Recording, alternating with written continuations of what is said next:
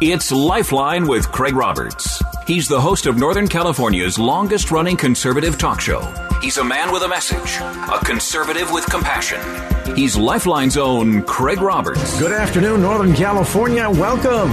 Just about 5 minutes after the hour, 5 p.m., as we welcome you to another edition of Lifeline.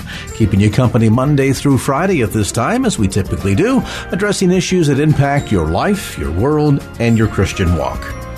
Something certainly big developed in my life, and it is the bane of every radio announcer in the country, and that is a chronic cough.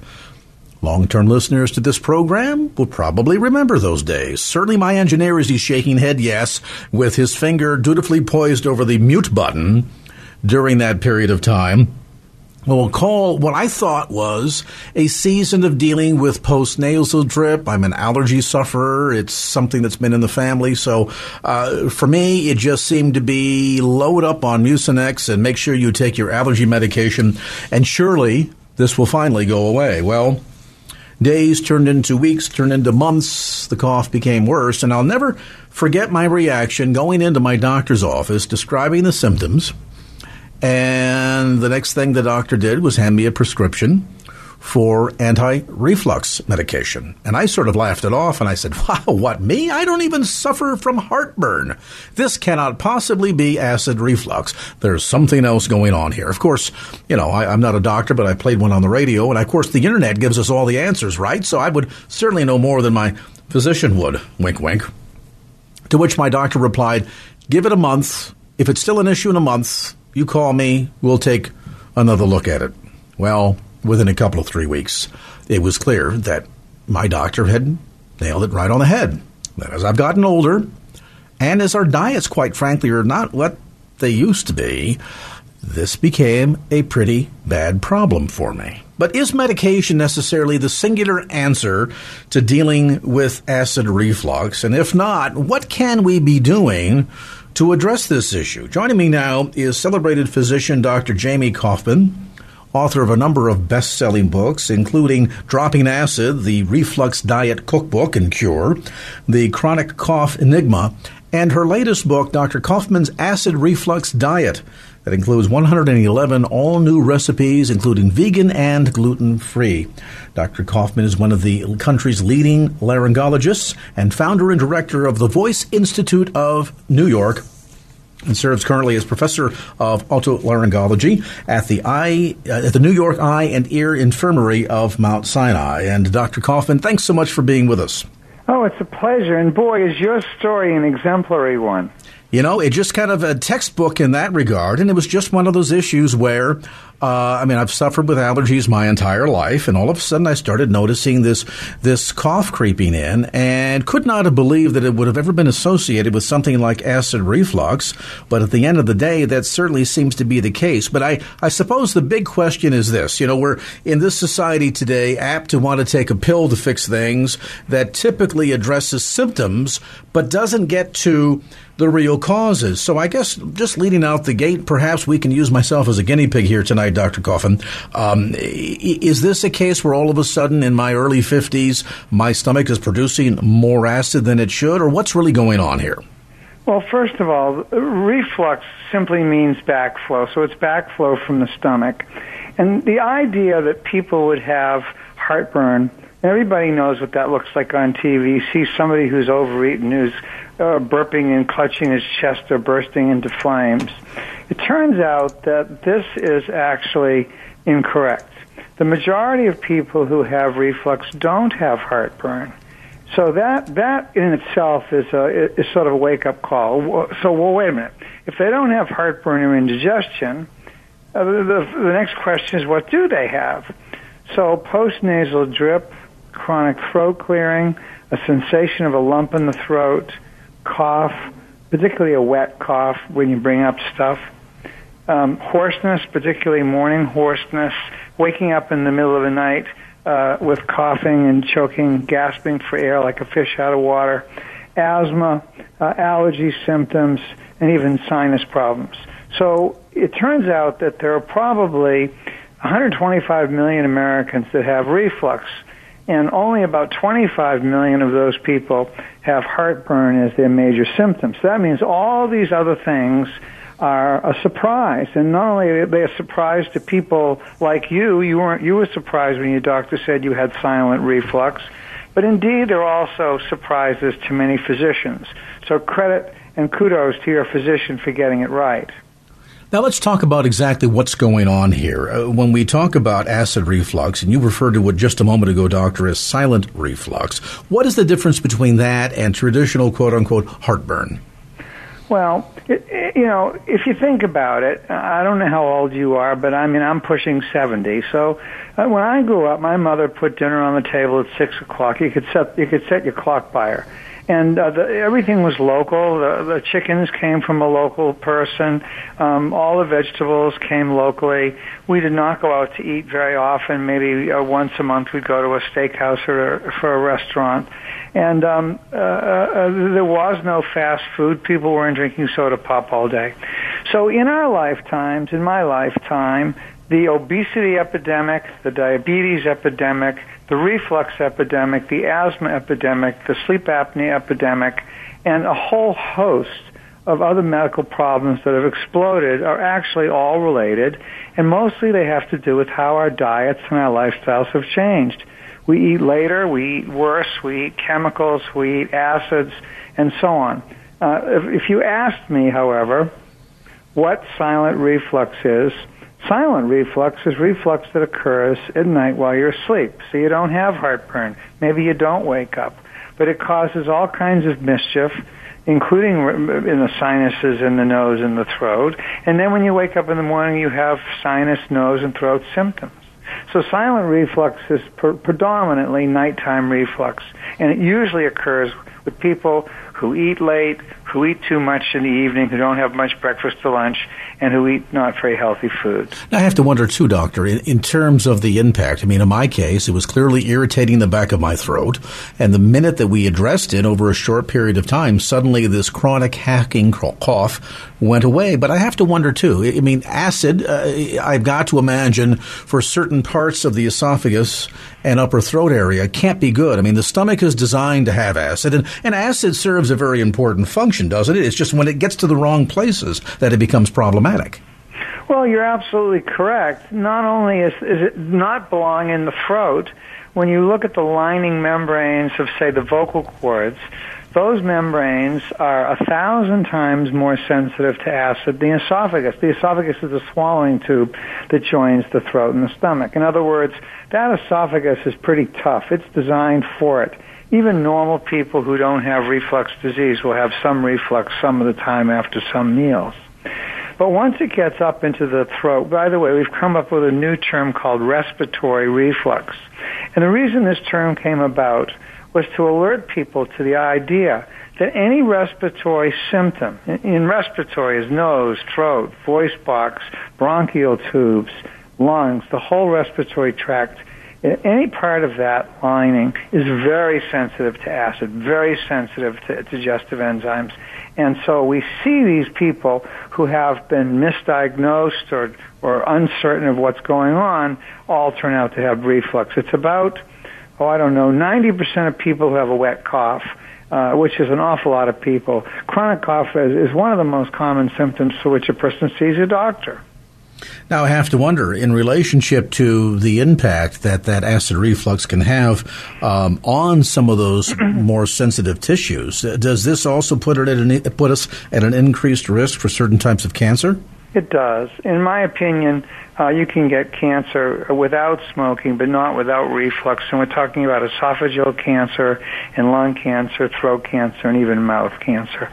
There's a lot of work that's been done on reflux, looking at the relationships between cancer and reflux seems to be a big, big factor.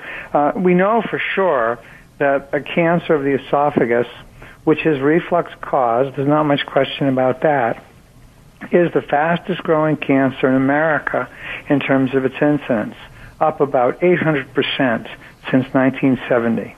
So that's a big change, eightfold increase in esophageal cancer. So we know that there's a relationship with cancer.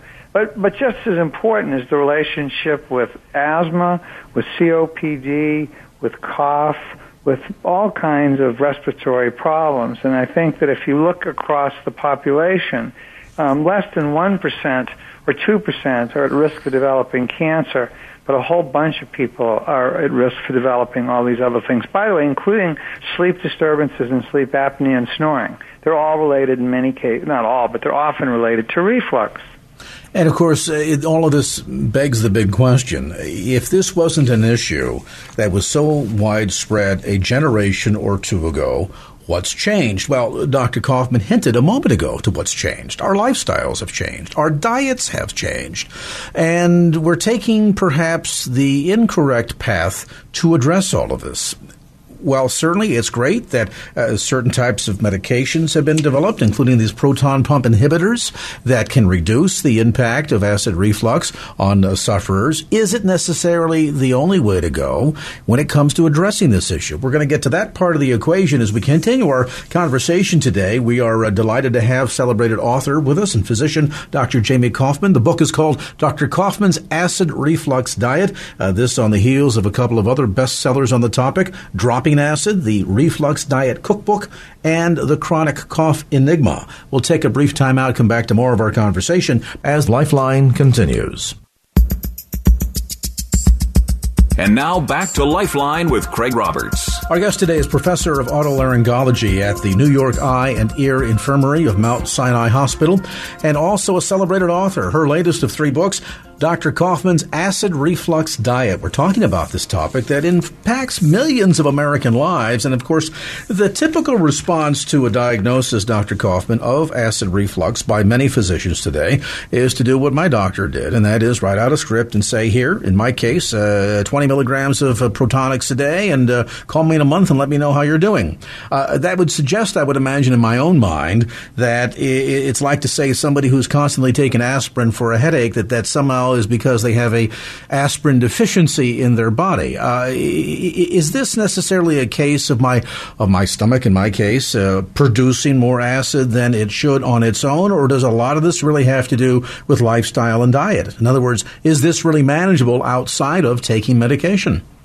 Not only is it manageable without a medication, there now is increasing evidence that the medicines that we thought were going to be so miraculous for reflux are not so miraculous. Right now, the group of medications called proton pump inhibitors, they include Protonix and Nexium, Dexilant, Prevacid, what have I left? Nexium. All of these medicines, they're relatively powerful acid suppressants. But even if you take them, you still will make acid. So the best acid suppressant medicine doesn't knock out all the acid. That's the first thing. The second thing is we've now seen a relationship with these group PPIs, proton pump inhibitors they're called, with heart disease, kidney disease, bone disease, and most recently a question about Alzheimer's. But actually, the most compelling argument against the use, and by the way, you were on the right way. If you're going to be on these kind of medicines, it should be in terms of weeks, not in terms of years. The most compelling evidence against long-term use, and many doctors say, listen, just take your pills and you can eat what you want. And the reality is that's not true. In 2014, there was a Danish national study of 10,000 people, and they looked at these people and found that people who took the pills for several years had listen to this now, an increased, not a decreased risk, an increased risk of developing reflux-caused esophageal cancer.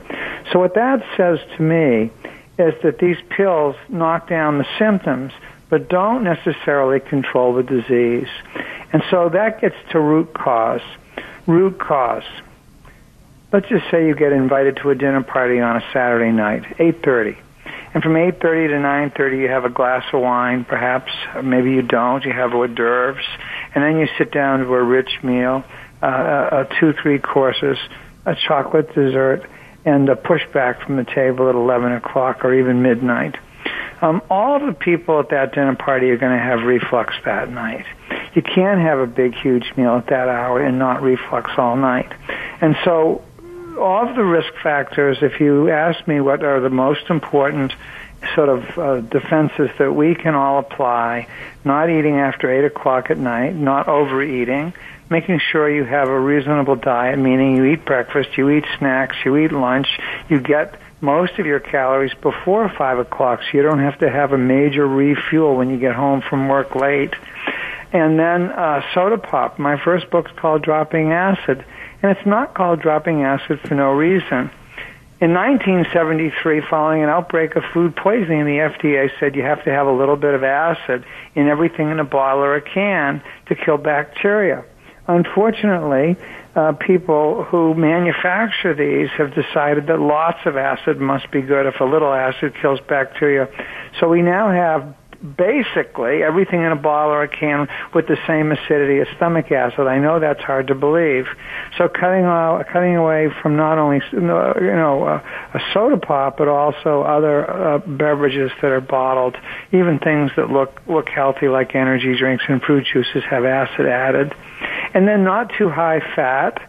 And so the bottom line is lean, clean, green, and alkaline. And alkaline means not too much acid in the diet. By the way, I'm not a big fan of apple cider vinegar for reflux. Yeah, I've heard that reported as a one method of dealing with it. I never quite bought into that. I mean, for me, if I was really desperate, a little glass of milk seems to do the trick. Yes, milk is alkaline, by the way. For people who don't know, alkaline is the opposite of acid. So if you take something that's alkaline and something that's acidic, it gets neutralized. And so of all the things out there, there's something called alkaline water. And indeed, water will percolate through the ground and become anti-acid or alkaline. So alkaline water is really quite good for refluxers, and many people with reflux will tell how when they started drinking alkaline water, it helped their reflux quite a bit. So there is a degree to which trying to balance the pH levels does make sense, but as you're suggesting too, Doctor, just in terms of the schedule and manner in which we eat, not encouraging your stomach to go into high production of acid because it's just finished a huge meal and is now going to be working on breaking that down over the next several hours as we're sleeping is probably one of the smartest ways to start. Well, let's just talk about what happens when you lie down. If your stomach's full, you lose gravity, right? Stuff doesn't run uphill as well as it runs through a flat canal. So you lose gravity. You lose the benefit of being upright. The second thing is let's just pretend you're a little overweight. When you lie down, the weight of your abdomen, of your belly, let's just say you've got a beer belly, the weight of that belly is now pushing on your stomach. And for people who are really overweight, it doesn't really even matter whether they eat. They're going to be pushing on their stomach all night, even with a little bit of acid that's coming up. So being overweight certainly is a factor in eating and lying down. And by the way, it's not just, let's just say, you had a busy day at work, you finished late, you went and exercised at the gym, you got home, you didn't really have time for lunch, you're starving. Now what happens is that you're having the biggest meal of the day at 8:30. So that, I've said it twice, and so I'll make it the last time. That's probably the greatest risk factor there is for silent reflux. So that gets to the question of what do you do? What I recommend for people, and by the way, you asked an important question that I never answered. How do you know if you have reflux? There's something called the Reflux Symptom Index, which is a quiz.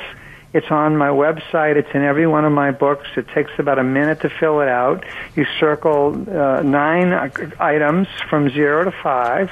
And if your score is 15 or more on the reflux index, then you have a 90% chance of having reflux. So you can look at those symptoms and fill out those circles and see if you've got likely to have reflux. By the way, I did take the test, and I came in at a 27. So.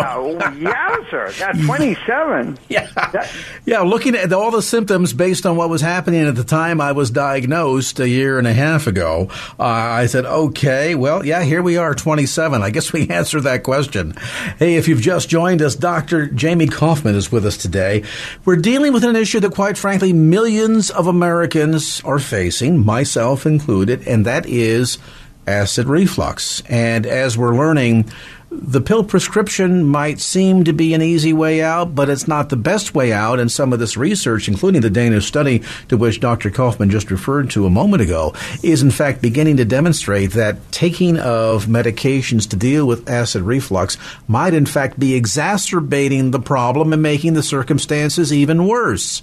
So what do we do? Certainly we know acid production is necessary, is the fashion in which the stomach breaks down foods and processes foods for energy and calories that you need and all of that. But yet our diets today, increased use of preservatives that are in there, as Dr. Kaufman mentions, a high degree of acidity as a preservative in so many foods today. And when you add to that eating late, eating too much, it just becomes a recipe for disaster. All right, speaking of recipes, so then as we've understood what some of the causes are, and we know what the general medical community has done to try to address it, simply give you a pill, what's the better way out?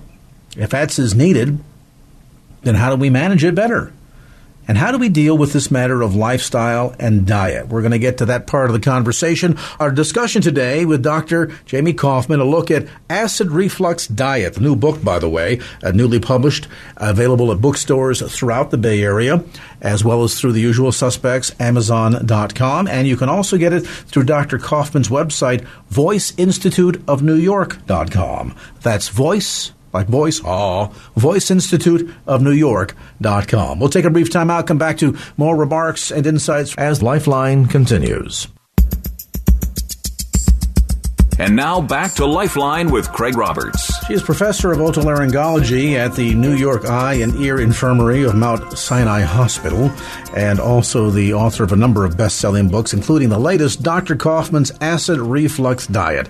We're talking about this topic of acid reflux, what it is, how to address it. So far, the medical community largely, and I don't wish this to be a blanket accusation, but largely the idea of writing a prescription, sending you home with some medication, seems to be the way we've addressed it. But as Dr. Kaufman is pointing out, that really is addressing a symptom. It's not getting to the root causes, such as eating too late, eating too much, eating, quite frankly, the wrong kind of diet. And toward that end, let's get into some of the key points here, if you can, Dr. Kaufman. The book, by the way, I'll mention for listeners, has an exhausted list of complete entrees and recipes toward the back. As we mentioned, over 111 new recipes. But as we talk about some of the major categories, Dr. Kaufman, to avoid, which ones are sort of the worst when it comes to being contributory to acid reflux?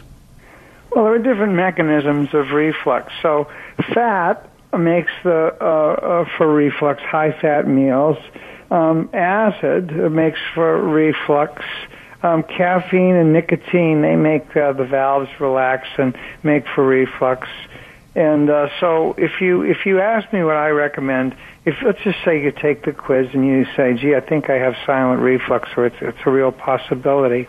What I recommend is a 2-week reflux detox. It's not easy. The only fruits you can have is melons and bananas. The only meats you can have is poultry or fish. I consider fish like meat. No condiments, only egg whites. Nothing out of a bottle or a can except water, or 1 cup of coffee a day, or tea. No alcohol. If you drink alcohol, it must be 0. And then the kitchen must close by 7 o'clock, assuming you go to bed at 11.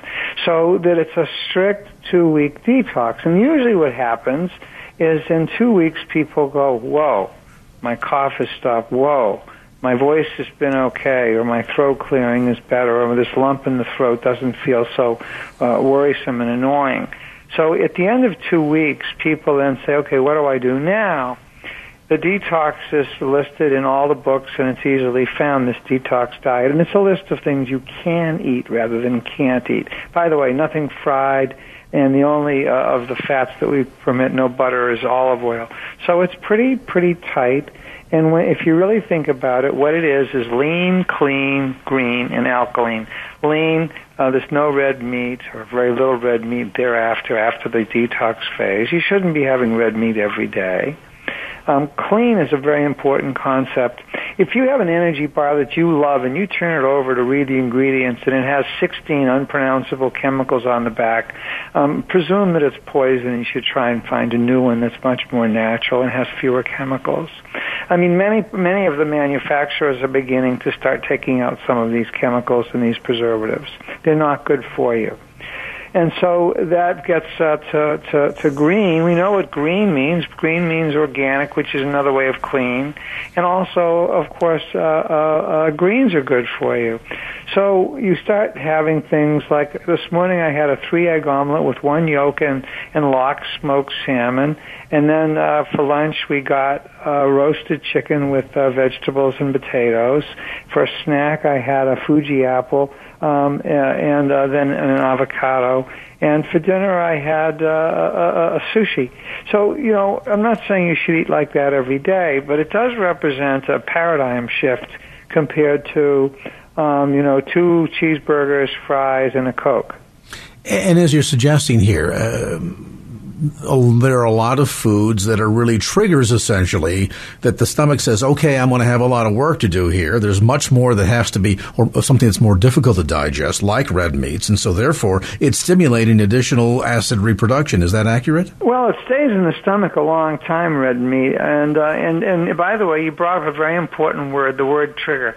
You've implied that it makes more acid. I'm not sure whether it makes more acid, but it makes reflux of the acid that's in the stomach come up. And so among the big triggers, for some people, by the way, none of them, these things that I'm going to mention are for everyone. Chocolate is a big trigger food for some people, particularly milk chocolate. Alcohol is a big trigger. Onions, garlic, tomatoes, peppers. Nuts, particularly macadamia nuts and cashews. The safest of the nuts for the reflux are pistachios and almonds. And the too much caffeine, there's probably nothing wrong with a cup of coffee for most people, or 2, or even 3. But if you're drinking a pot of coffee before noon, you'd probably have reflux regardless of whether coffee is an actual trigger food. It's the caffeine. So, the question is, what do people do? And in many cases, they double down on their mistakes. And so I think what starts to happen, the reason I've done what I've done, the reason my work I believe is important, is it addresses the basic question of what does represent healthy eating. What do we know today? And most importantly, I think, as you've underscored both in our conversation today and throughout the book, simply taking a medication and thinking we can take this one little tiny pill a day and eat whatever we want, whenever we want, is largely really been a wives' tale, hasn't it? It's dead wrong. In fact, we, at least in my practice, virtually every single patient who comes to me is already on the medicine. So we know that there are millions of people who, even on the medicine, are suffering.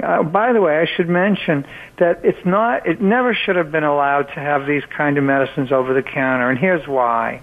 The medicine, when you buy it, it says take it for 2 weeks. Well, what happens after 2 weeks is people stop cold turkey. And about half of people, when they stop cold turkey, then that's when you get this hyperacidity. That's when you have this, what we call rebound hyperacidity. So what happens is they were doing sort of okay for 2 weeks, and they quit, and they get terrible symptoms.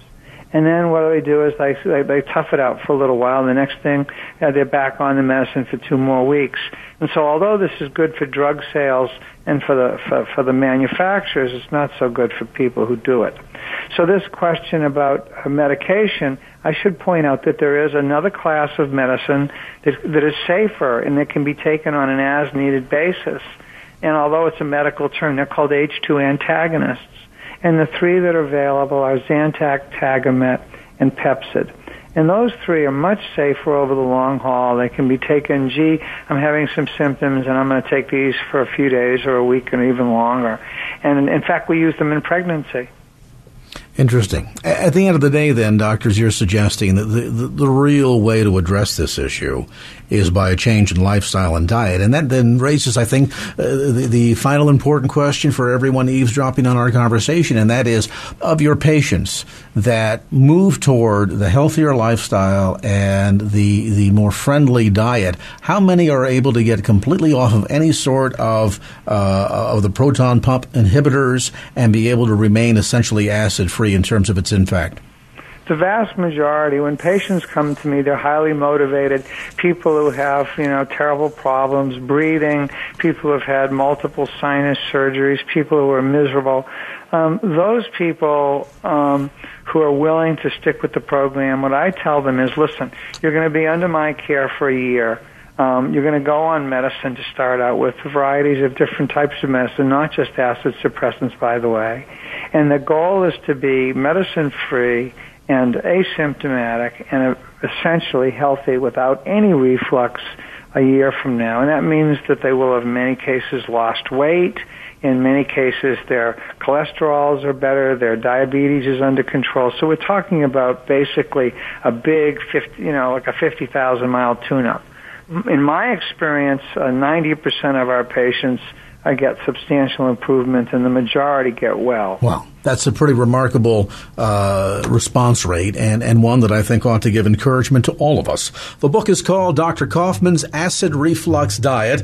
It includes 111 all-new recipes, including vegan and gluten-free, and it's available at bookstores throughout the Bay Area. You can also order the book online through Dr. Kaufman's website, voiceinstituteofnewyork.com. That's voiceinstituteofnewyork.com. And our thanks to best-selling author and physician, Dr. Jamie Kaufman, for being with us on this segment of Lifeline. And now back to Lifeline with Craig Roberts. There has been a long, steady drumbeat, drums sounding against any notion of the inclusion of Christ or Judeo-Christian ethics in the public square. Again, this notion that we've been making this slow shift from what had been the view, the vision of our founding fathers of creating a nation where there could be freedom of religion, which heretofore our founding fathers had not quite experienced in England, to an atmosphere today, some 250, 300 years after our founding, that seems to be taking on a decidedly different atmosphere, that of freedom from religion. To get some insights on this, our special guest tonight, as we lead off the program, is Larry Taunton. Larry is the founder and executive director of Fixed Point Foundation, an initiative dedicated to defending and promoting Christianity in the public square. He's also the author of a new book entitled The Grace Effect: How the Power of One Life Can Reverse the Corruption of Unbelief, newly published by Thomas Nelson and available at bookstores throughout the Bay Area, as well as no doubt on Amazon.com. And Larry, great to have you with us on the program tonight. Delight to be with you.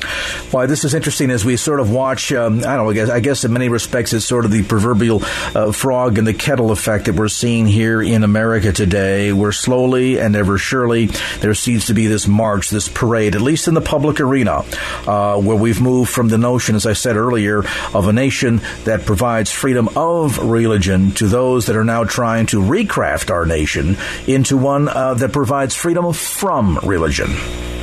Well, it's like so many other things in our culture that are gradually being redefined as they are amputated from their Christian origin. That is to say, from the anchor that had once held fast not just our culture, but our very vocabulary. So, for example, tolerance is now understood to mean diversity is meant to mean just the celebration of differences, no matter what they are, as opposed rather to a traditional American view, which is born out of Christianity, that we seek to overcome our differences for the sake of of one cause. And these are the kinds of things that are happening. We're redefining family.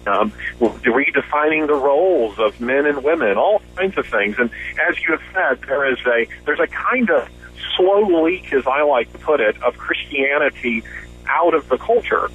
And in my book, The Grace Effect, I'm trying to give a glimpse to readers through a narrative, through a very compelling, very real story of my daughter, of what a culture looks like when it is completely led Christian influence. And, of course, a lot of this is done with this notion, as those in the public square that are pushing this would try to promote, that we don't want any undue religious influence on anyone, that we're trying to create a society of great tolerance here, and that the Christianity, for example, has a history of tremendous intolerance, and they will typically quote things like the Salem witch trials of American history and folklore, and perhaps more history than folklore now that I think of it. But from that perspective, as well as to things like, what happened with the Inquisitions in Europe, et cetera, and they use many of these events to try and argue this notion that Christianity in particular, and maybe its companion religion, Judaism,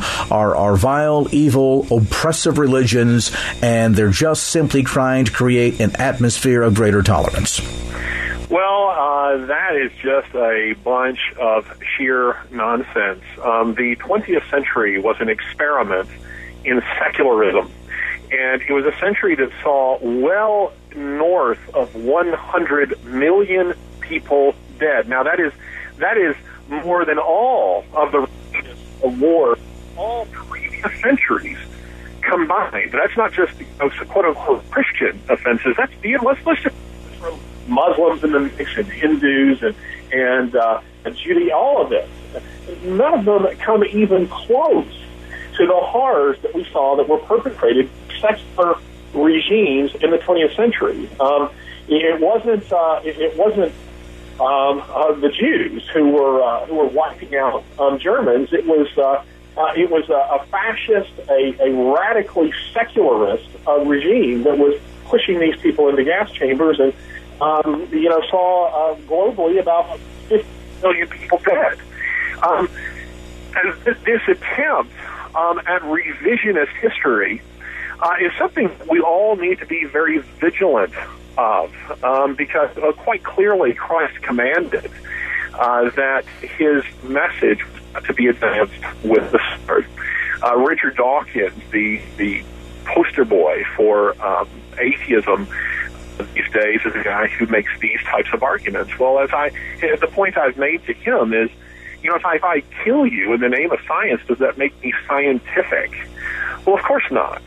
Any more than somebody who says that they do something in the name of Christ. Christ himself predicted in John chapter 16 that people would kill in the name of God, would do these kinds of things. We know this, but we have to discerning about this. And I will say this, even the radical secularists, who are making these kinds of arguments that Christianity is dangerous, they are at least making some subtle distinctions, whether they want to acknowledge them or not. Notice that they're saying these things mostly about Christians, who are, as a rule, a tolerant people. Notice they're not saying them a whole lot about Muslims, people who are known to be quite intolerant of criticism of their beliefs. Christopher Hitchens, also a famed atheist, and I write about this in my book, The Grace Effect. He and I, he's a friend of mine, somebody I've debated publicly and privately. We drove from his apartment in Washington, D.C. all the way to my home in Birmingham, Alabama. Along the way, we studied the Gospel of John. This was a follow-up to a challenge I'd made to him a couple of years before. I assure you, Christopher Hitchens does not get in the car with a Muslim in a bulky overcoat. So he is making some distinctions, about Christians, whether or not they want to acknowledge this publicly or not. We understand what the effect of grace is.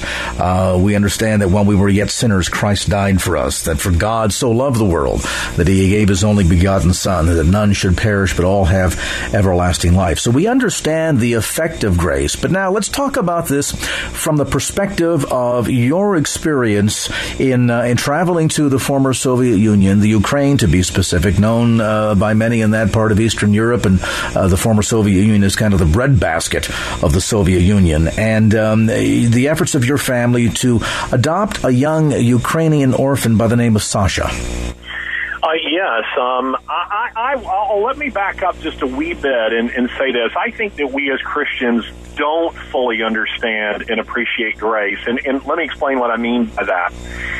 We speak of grace quite rightly as that thing which changes us, which transforms us in an instant when we repent of our sins and we receive Jesus Christ. That's what we mean when we speak of grace. But that doesn't mark the outer boundaries of God's gracious activities. There's another form of grace that he gives, and it's what we refer to as common grace. And common grace is that grace, Jesus says in the Sermon on the Mount that God sent his rain and the sun, on the just and the wicked alike, that his goodness overflows even to those who don't believe. What I'm calling the grace effect is a particular kind of manifestation of common grace, meaning that it's a kind of grace that God gives to a culture only when there is a significant presence of his people in it.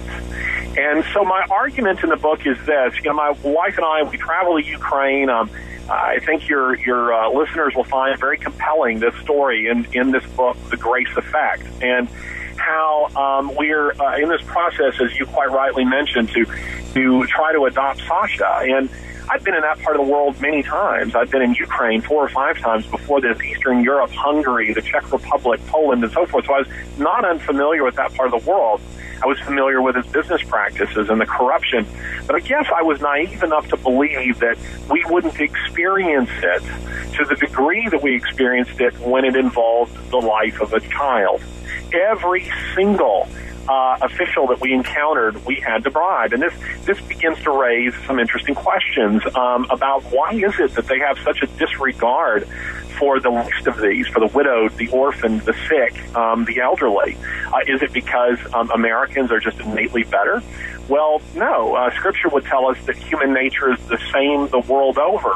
But the public discourse in this country, indeed throughout the West, has been gentled by the grace effect, meaning by the presence of God's people, our society has been made a little more tolerable. And if we haven't been made good by it, we've been made a little less evil than we might be. And the result is we do have a concern for our poor. I'm Craig Roberts, back with more as this edition of Lifeline continues. Streaming now on TuneIn and the Odyssey app. AM 1100 KFAX. Portions of our programming may be pre-recorded.